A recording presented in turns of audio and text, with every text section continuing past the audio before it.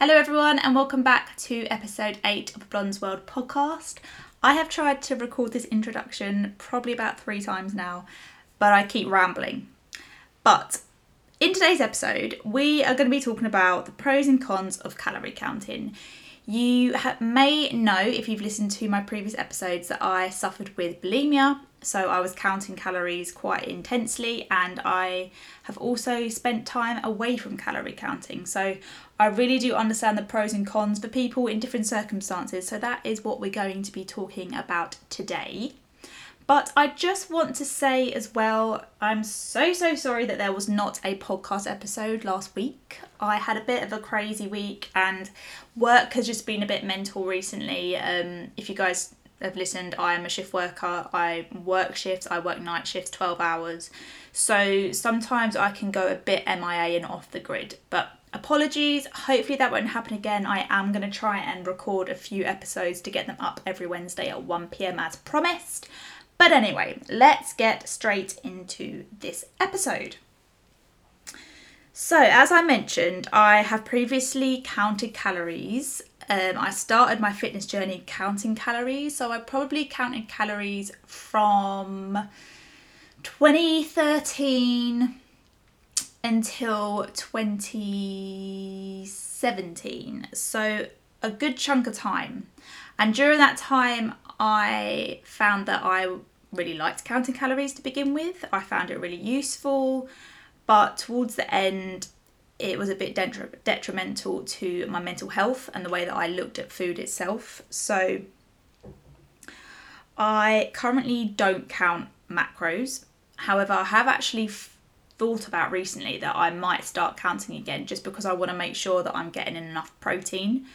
Especially now that I'm focusing more on health and healing my hormones and my PCOS and things like that. I just want to make sure that I'm getting enough protein, not overloading on carbs, and getting a good amount of healthy fats in. I'm not really necessarily looking at a calorie target, but probably more a protein target, which is definitely something that I would recommend to people as well. If you are not a fan of calorie counting, but just count your food, but you're just focusing on the protein target. And I also just want to have a little chat about calories on menus. Like this, I can't remember when this came in now actually. I think maybe last year or earlier this year. It's definitely quite a newish thing. It can't have been last year. It must have literally been earlier this year. It has to be. But yeah, so it's still quite a new thing and it's still taking some time to adapt to. Even now, like I have fully recovered. I don't have a bad relationship with food. I'm very much intuitive eating. Like if I fancy something, I'll have it. I won't restrict myself too much. But even having that history and seeing the calories on menus, it still hits a nerve inside me. And it does bother me a little bit because calories on a menu, they're just a number. There's no information about what calories are, like how much protein, carbs and fats is in that meal. It's just telling people that there's 600 calories in this meal. To some people that might sound like loads, and to other people that might not sound like that much. So there's no actual educational information about calories and what people should be aiming towards roughly. And just want to remind people that everyone's calorie intake is going to be completely different. There's so many calorie counter apps and stuff out there. You can calculate your calories so easily, but at the end of the day, that calorie calculator, God, so many C's, isn't going to know you. It's just doing it kind of generally based on your weight, your height, and your activity level.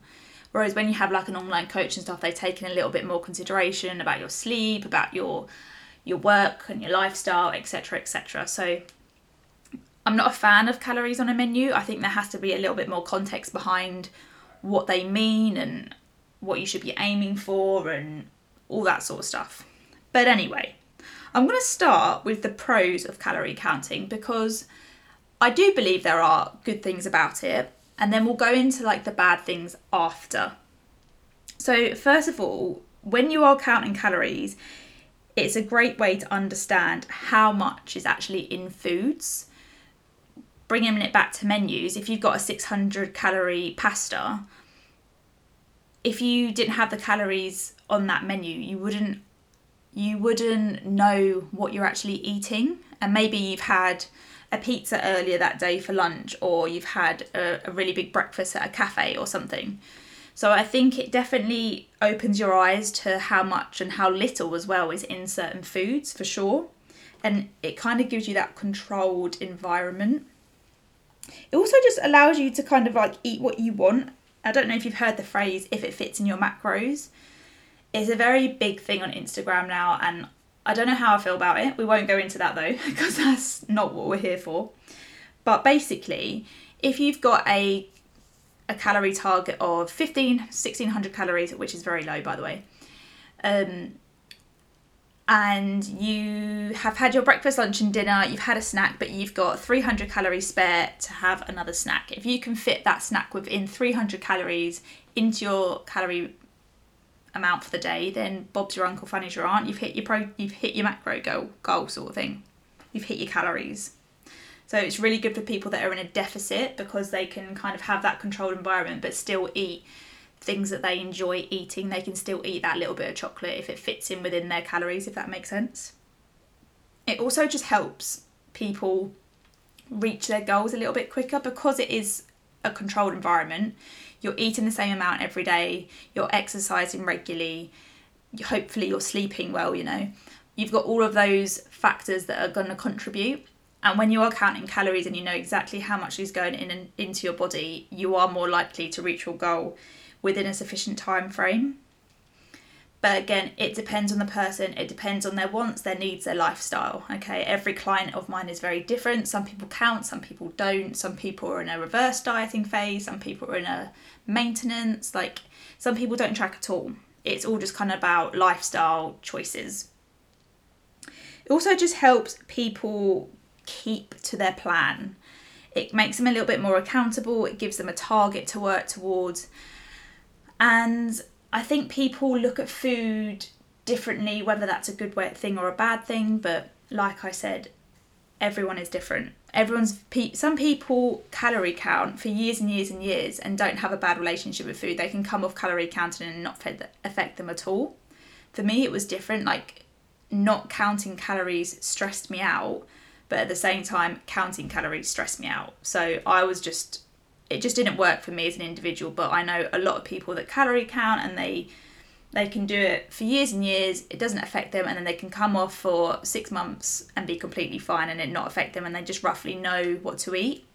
I think that is really beneficial though, when you have tracked for a good period of time, at least say 3 months to 6 months, you kind of learn what's in food, and then you can take calorie counting away and eat intuitively, knowing that you're going to be getting enough proteins, fats and carbs. So I do think that's really good. It is quite versatile in that sense, that once you've done it for a good amount of time, you can move away from it. And like I said, it just allows you to kind of eat within what you actually like, rather than a meal plan. I know a lot of coaches kind of give specific meal plans, which I really, really don't agree with. If your coach or personal trainer has given you a specific meal plan, maybe just have a rethink. Unless they are like a registered dietitian, they shouldn't be really giving you a meal plan. But calorie counting and giving you macros and stuff, yeah, that's fine. That's pretty generic, as long as it's not unrealistic. You just go back to your SMART goals and think, is this actually sustainable long term? Because that is something that you want to be focusing on. You don't want to be focusing on a 12-week fat loss challenge and you're going to be eating 1,000 calories for 12 weeks, because that's just unsustainable. And after that 12 weeks, you're just going to be in a worse state than you were to begin with. So moving on to the cons. It does restrict. No matter what people say, even going by the if it fits your macros, it does restrict. I can remember I bought a big bag of popcorn once from Tesco whilst I was in my kind of calorie counting eating disorder phase.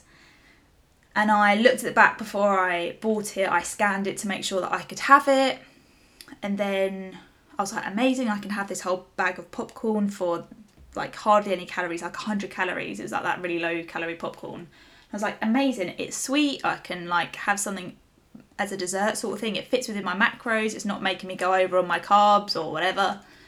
And so I got home, we watched a film, I had this bag of popcorn, and then afterwards I was like, how can I have this whole bag of popcorn for such little calories? It's mad. So I just thought I'll just have another look at the back of the packaging, and it was like per 33 grams, and the bag was like 100 grams. So that topped me over the edge. Just because I was restricting myself so much to a specific calorie goal that anything that went over just put me in a state of pure anxiety. And it also kind of makes you look at food and label them as good and bad. I really hate it when people say, oh, I had a bit of a naughty night last night and I had a pizza. You didn't have a naughty night, you just had a pizza. Like, a pizza isn't good or bad. Yes, it has less protein and more fats in, but it's not a bad food. Like, that kind of comes back to if it fits your macros, that is kind of good in a sense, calorie wise, because you don't look at pizza good and bad. But when you're very specific on like a protein goal, a fat goal and a carbohydrate goal, like labeling foods as good and bad is just, it just baffles me. Which is, of course, I definitely did it when I was in that eating disorder phase. I would look at certain food and be like, oh, that's really bad, I shouldn't have that. And I restricted myself so much to not have any of the bad stuff that by the end of the day I was craving the bad. I'm doing bunny ears here, by the way, the bad stuff, like cookies and cakes and biscuits and sweets and all that stuff. I was craving it so much that I ended up binging on it, which then again increased the anxiety for me to purge, and it was just a bad cycle. So labeling foods as good and bad, it's all just about mindset. It's just changing your mindset towards food. And it does become quite obsessive for some people. It definitely did for me. Calorie counting in itself, you kind of sit there in bed and you plan out the next day worth of food, and then you repeat the next day, so you're laying in bed, and that's kind of all you start thinking about is food. When you can next have a meal, what you actually, I mean, it's great, like I said, it's great for planning ahead, but it does become very obsessive, and it restricts you going on nights out and socialising with your friends and family, just going around your parents for dinner, for example. Like, you would be worried that you haven't weighed the chicken or the beef that you're having with the potatoes and the veg. You're all like guessing it, and that does put a bit of a downer on the event, which should be a nice, happy, enjoyable scenario. And there are other ways of reaching your goals and eating without having to count calories. So just remember that there definitely are other ways that you can get to your goals without having to be so obsessive and restrictive with calorie counting. Using MyFitnessPal, you know, it's a very popular app. I still have it on my phone. I can't remember the last time that I used it, but I pretty much just have it on my phone so that I can look at my clients who do track. I'd have a look at their meals and see how they're getting on. As it just kind of made me have an anxiety towards foods, meals, alcohol. Like I said, going to my family's house for dinner, it would literally make me so anxious that I would not enjoy it, and then I would restrict the next day because I feel like I had overate the day before. Which again, bad mindset towards food. I've also found a lot that when people do track, there's a lot of feelings of guilt. So going back to the fact that if you went round to your parents' house, you went round there for dinner, you had dessert, you think you probably went over on your calories, you feel guilty about going over on your calories, so then you restrict the next day. You shouldn't feel guilty about going over on your calories. Like, you should just think, that was a really nice meal, I had a really nice time with my family, maybe I will just get back on it tomorrow, get back to my normal calories, do my movement, do my exercises. Like, going over by 200-300 calories once in 4 weeks or so isn't going to ruin your progress. Like, you're allowed to enjoy yourself. That's why it's a lifestyle. It's not a part-time job. It is a lifestyle. And I find that a lot of people, they may actually struggle to stop tracking, like I mentioned earlier. Once you're in that phase of track, the feeling of not tracking almost puts more anxiety into your daily life, because you're worrying that you're overeating, or you overeat because you think, oh, I'm not tracking it, so it doesn't matter. There are so many pros and cons. I'm not for and I'm not against it, if I'm being completely honest. You just have to do what works for you and your lifestyle and your mindset towards food. If it's giving you if it's negatively impacting your daily life, don't do it. But if you find you can do it and you can come off of it within 12 weeks and you're fine, then great, that's amazing. Really, you have to speak with your personal trainer or your online coach, or just get some advice from someone that you know is a reliable source. Try not to just wing it. I know when you put into MyFitnessPal, you put in like your age and your details and things like that, and it comes up with a calorie goal for you. That is so wrong. I don't think it's accurate at all.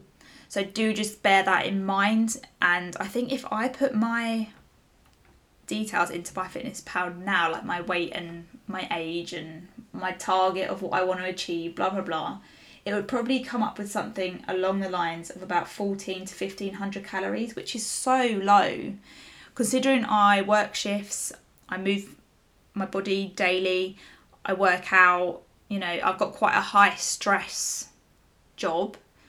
I need more calories than that. Like working night shifts, I need more calories than 1500 calories. But some other people, that might be okay. It really does come down to your needs, you want, your goals and your lifestyle. I say that to all my clients. I don't pressure them into counting calories. If they think that it's going to be beneficial for them and they can work with it, then perfect, great. If they don't, then we'll use other things. We'll look at focusing our goals on steps, focusing on a protein goal, focusing on just having 3 meals at least a day, a good hearty 3 meals, if that's what works for them and that's how their body and digestion works better. If they're not really a snacker, or if they are a snacker, then changing it again.